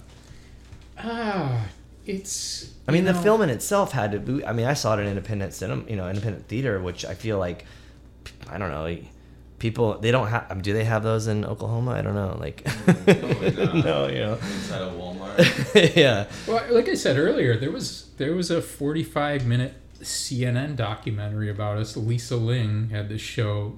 This American Life is NPR. Yeah. She something similar. But it's in that realm. This is Life with Lisa Ling. I think it was. Sure. And it was a 45-minute documentary about the unveiling of the Baphomet Monument, and that was like the biggest thing done about us at that point. And we gave CNN the exclusive to be able to come and like, and I'm very much one of those guys who I'm totally fine doing events, performances, or whatever sometimes with no cameras at all, like no record of it, just because like. And I even had this idea one time where we'd do like this whole stage performance thing and just do like a couple venues and have nobody film it, and never release what the script was. Just leave it to people's memories, Sure. Because I feel like it kind of takes something away from things now, where there's always like some HD quality, video record of it, because like you kind of miss the atmosphere and the mood or whatever. And in certain ways, I think people's memory of that emotive quality in the place at the time is a more accurate record of what you can see like in verbatim on the HD footage or whatever. So with even CNN, when we were doing the unveiling, we limited them severely as to we limited them to like one camera and one spot at the event kind of thing. It was like a track though, like it was like there was like a side lane or whatever that they could go through. But why would you want to do that? Because we didn't want it to get in the way of the event. We were like, that was the most important. Absolutely no cameras in front of the stage type of thing. Because we had like a real thrash band playing, and people started moshing and everything, and we didn't want like, if we weren't careful with our media, like all these events would come off. They would just be staged events, right? Like the unveiling event would have been completely different. Like there would have been like a semicircle of media cameras in front of the stage, and then the rest of the people who were actually there for the event would feel like they were just kind of watching a studio set, you know, like it wouldn't be a real event at all. But there was a real authenticity to that event that, you know, CNN being there didn't take away from. But at the time, like Lisa Ling was really nice, you know, I did a lot of kind of, you know, background negotiations with what we would do and what we wouldn't do, you know, what we would agree to. And like, just like with Penny and her documentary, we weren't going to stage anything. We weren't going to reenact anything, you know, you either caught it or you didn't, you know, we weren't going to go that reality TV route where everything's actually staged type of thing. But I just remember I had this moment of terror, like 2 hours before it was going to air, because I hadn't seen it, you know, the CNN piece. And I was... But you lived it, though. But I didn't know what they were going to run. You know what I mean? I just didn't know what they were going to say about us. And so I was having friends over because we were going to all watch it air. You know, they were just coming over. And I remember I picked up some liquor at the liquor store. And then when I was walking home, I suddenly felt like I got punched in the gut and I nearly dropped what I had purchased because it just like all of a sudden this wave of nausea hit me and I thought, what was I thinking? There is no way CNN, you know, is going to give us a fair shake. I was just like, what the fuck is wrong with my head? Like, why did I agree to any of this? I was like, this is it, you know, this is like people's introduction to us. Like, millions of viewers are gonna. I was catastrophizing, you know. I'm like, I'm fucking ruined. By the time it aired, I was already drunk, and I was just watching it, thinking like, here it comes, you know. And I was just watching scene after scene. And I'm like, okay, all right, that's fine, you know. Next scene. This is same like when I first watched Hail Satan, you know, the final cut, because I had no editorial control over that. But it's like when I first see these things, it's like I can't even see it objectively. It's like I don't even remember what played, only that it was accurate or it wasn't in certain parts. So I think that was one of the things that brought us to a bigger audience at that time. And so that aired before the film came out? Oh yeah, that was like a good couple years before the film came out. Irritating story about that was Penny tried to buy some footage from CNN because they had all this extra. They were following us around for a while and got, you know, and then they cut it all down to just 45 minutes. So they had a ton of material. In Turner, I guess, you know, it's Turner that runs CNN. They wanted to charge something like some exorbitant fee, like $500 per second of the footage or whatever. It's like, you know, they're never going to use it now. I already just, I don't know, that kind of pisses me off. Like, they got ad revenue from the show they aired. They should just be like, it's cool, use it or whatever. But yeah, I get it, I guess. Yeah, or we're never going to use it. Let's put a reasonable price on it. You know? So, rather than not have anybody pay anything because it's prohibitively expensive. Yeah. So, you know, like, I always wonder, like, who, like, when you see things like documentaries and it's, like, not favorable, like, they obviously didn't get the opportunity to veto anything like you did, you know. I mean, what gave you like the sort of, like, what was your feelings when you were like, all right, we're gonna do this documentary, we have no way to veto anything, it is gonna be what it is. Like, what if it just fucked you guys up, you know? Like, well, that was, you know, that was a real possibility. But what nobody could really know, especially from seeing the film, is that, like, it wasn't like Penny Lane came along and I said, wow, somebody wants to do a documentary about us, let's do it. The fact of the matter is like, before Penny came along wanting to do a documentary about us, a lot of people wanted to do documentaries about us. And so I had gone through a bunch of pitches already, and they were a hard no every single time. And the fact is that these people's pitches were often pretty insulting. Like, they felt they knew what the Satanic Temple was. They felt like we would be willing to do the kind of reality, because some of these pitches were actually for reality show type things, you know, for like some kind of network doing like a series or whatever. And just like a lot of them were also these kind of pitches where they were going to humanize the Satanists of the Satanic Temple. And I think they don't realize like how uninterested in that we are. Like I try to give like media tips to our chapters, and I don't want people to fall into that habit where they feel like we have to be respectable about our lifestyles or whatever, or ingratiate ourselves to the normals or whatever, or bend over backwards to say like, oh no, we don't do anything you'd be offended by. It's like, I'm more concerned with just telling them, no, we have equal access, we have equal rights under the law, as long as we're not breaking the law, we don't care if we offend your moral sensibilities in any other way, and which probably brings me back to your question somewhere, which I forgot what that was. Yeah, I don't know either. Oh, yeah, no, about doing the documentary at all, and what what made me decide to do that. Because it is a great documentary. I mean, I left the theater feeling like... Right, Penny's a great filmmaker, though.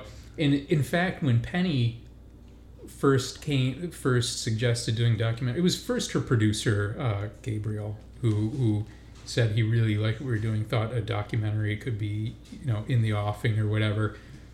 I thought, no, I didn't want that done.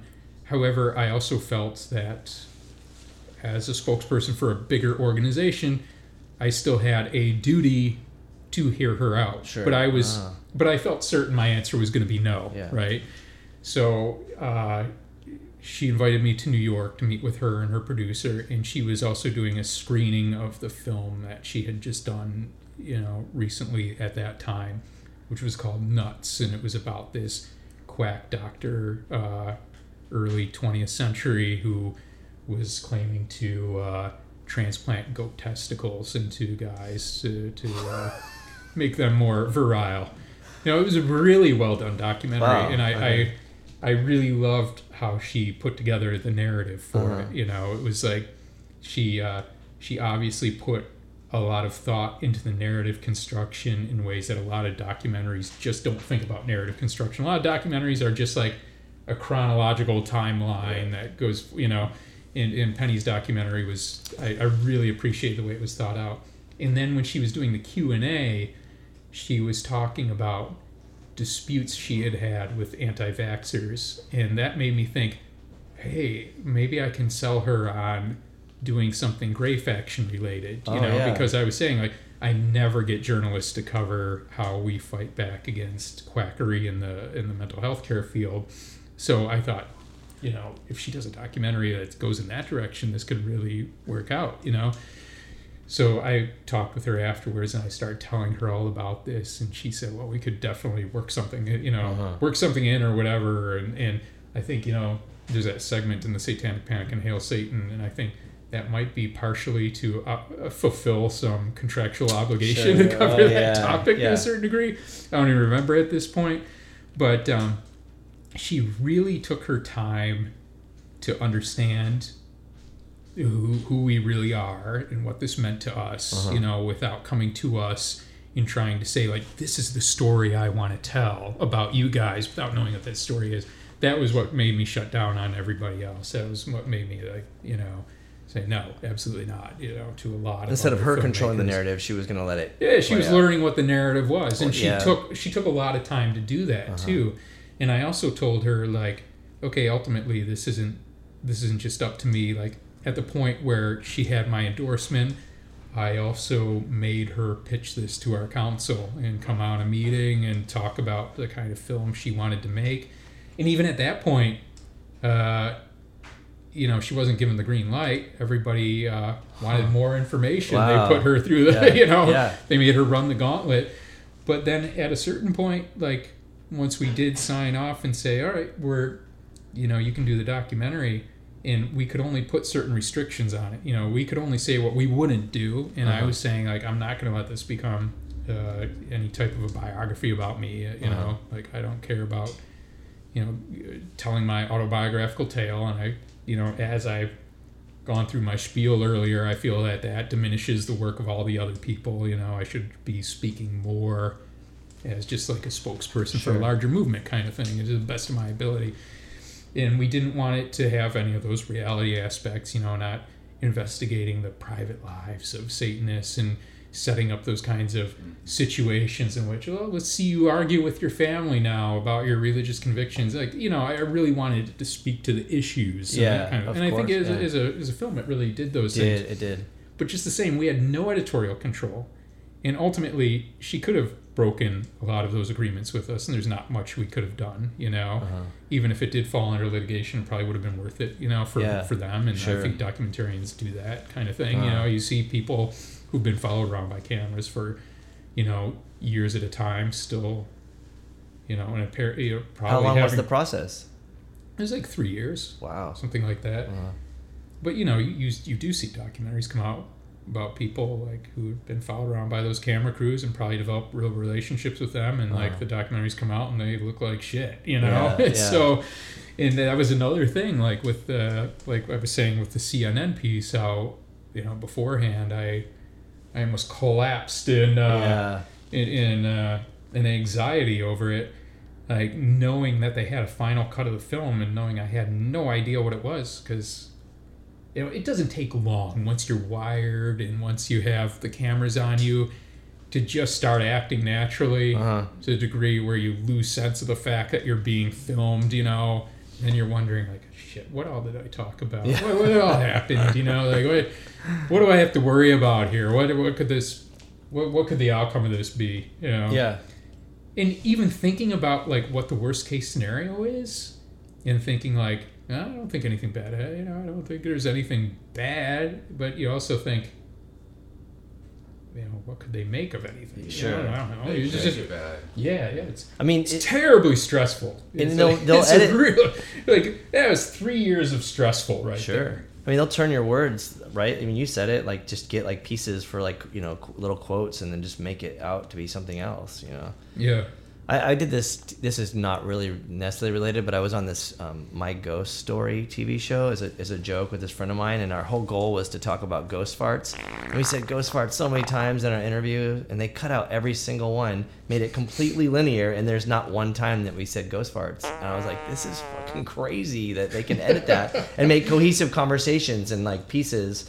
Just taking chunks. You of it. had one message to get We out were there, just and we it got to was say ghost fart on farts. TV. Like, it was like History Channel. We're like, we're gonna do this. Yeah. Like, we gotta talk about ghost farts. Instead, they have you talking about the geopolitical seems like- construction of it, Yeah. and you're all pissed. Yeah. No, it made it seem like we were, like, legitimately there for, like, this real ghost story, and we're like, no, not even close. But Right. whatever. Well, I have one more question, and I don't know if you want to add anything, but, like, I and this might be, like, not the best thing to ask, but I'm Oh, shit. well, no, Here we go. you know, like, what's the worst religion? Like, I always think about, like, is it Mormonism or is it Scientology? It's probably Scientology, but, like, I wonder what your take is on that. Like, what is, like, the most fucked up recognized organized religion that exists, or not even just, like, like, currently, you know, like, it's still functioning as, like, as a religion. I think, you know, I think naturally as a Satanist, I really have, you know, I look really harshly upon the Abrahamic religions, you know, Judaism, Islam, and Christianity. But of course, we have allies and people who identify with each. But, you know, I look at the text and I think that's brutal and archaic and harkens back to feudalistic, monarchistic, you know, or even tribal times, where it's like, I feel like we've really grown beyond that. But some people, you know, they can really construct a positive message from it. So I don't really think it's a question of, like, what the worst religion is. I think I've developed the real belief that superstition, even if it seems benign, is going to metastasize into destructive forms, you know, whether it becomes those destructive forms in different subsets that do brutal things, or even, like, the idea of exorcism. I think people have this kind of idealization of it that protects it from the critical scrutiny, where it's like, okay, people are contextualizing of their inner demons, their psychological problems, as being literal demons, and if they can have them expunged through this type of religious therapy, then what's wrong with that? Well, what's wrong with that is that people literally believe it, and then sometimes they believe that their children are literally demonic creatures, and sometimes they murder them. Yeah. So you might not see the harm in a superstition at time, but it comes out. You know what I mean?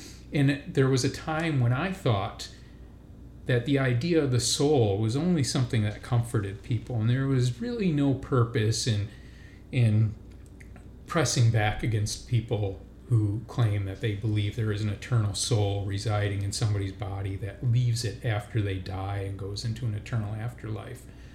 Well, now you have this concept of a soul, I think, being the primary force in reproductive rights battles, where you're arguing about, cellular fetuses that don't have any higher cerebral functioning, can't have no perception of pain, have no impulses of that type.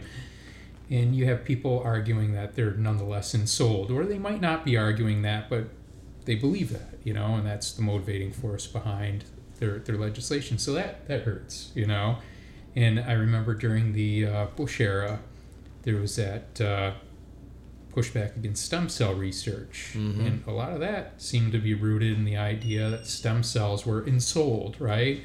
And, people kind of forgot about that, but there's still a real dysfunction now in that kind of research due to people's religious convictions. It falls back on the idea of the soul. And my dad has Parkinson's now. He's pretty developed in his Parkinson's, and this is the kind of realm that could really help people like him. So there again, you have another kind of comforting superstition that I think has negative consequences for people. And I think superstition in all its forms is ultimately going to manifest itself in destructive forms. And people like to compare the Islamic texts against Christian texts, and try to determine which one is worse and which one is better. Yeah. It's not really helpful. It depends on who's reading it and how they practice it and how literally they believe in it. You can certainly find items in Christian texts that justify brutality and murder in the same ways you can find it in Islamic texts. And like I said, you also find the more peaceful sects that look at things like jihad as entirely internal, as an internal war that must be fought with oneself, in order to attain, whatever holy stature they want. So here I am thinking I want to talk about magic underwear or a pyramid scheme with aliens or something, the more absurd shit. And you went to the literal super fucked up stuff. So yeah, I mean, I guess I didn't articulate my question very well, but you definitely answered it. I mean, I agree 100%. Oh, I can envision benign forms of Scientology if you read the Scientology text. Yeah. Its problem is it's run by fundamentalists. Yeah. It's run by a bizarre autocrat, in David Miscavige, and it is very centralized as a corporation. Oh yeah. You don't find you don't find a whole lot of dissident Scientological sects, that take a more liberal interpretation. You're either with Scientology or you're not. Yeah. Yeah. All right. What do you think? That's great.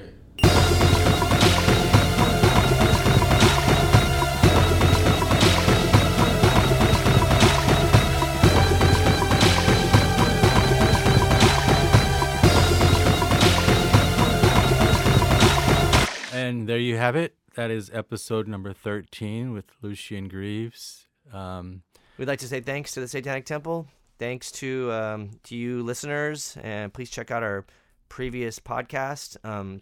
They're on 31G's SoundCloud, and they're also on iTunes under 31G Podcast. And don't forget to check out Hail Satan, now streaming on Hulu. I'm sure other places. And also check out the Satanic Temple's website. go there, make a donation, buy some merch. All of that helps keep this movement going. Thank you, everybody. Stay tuned for the next episode. Later.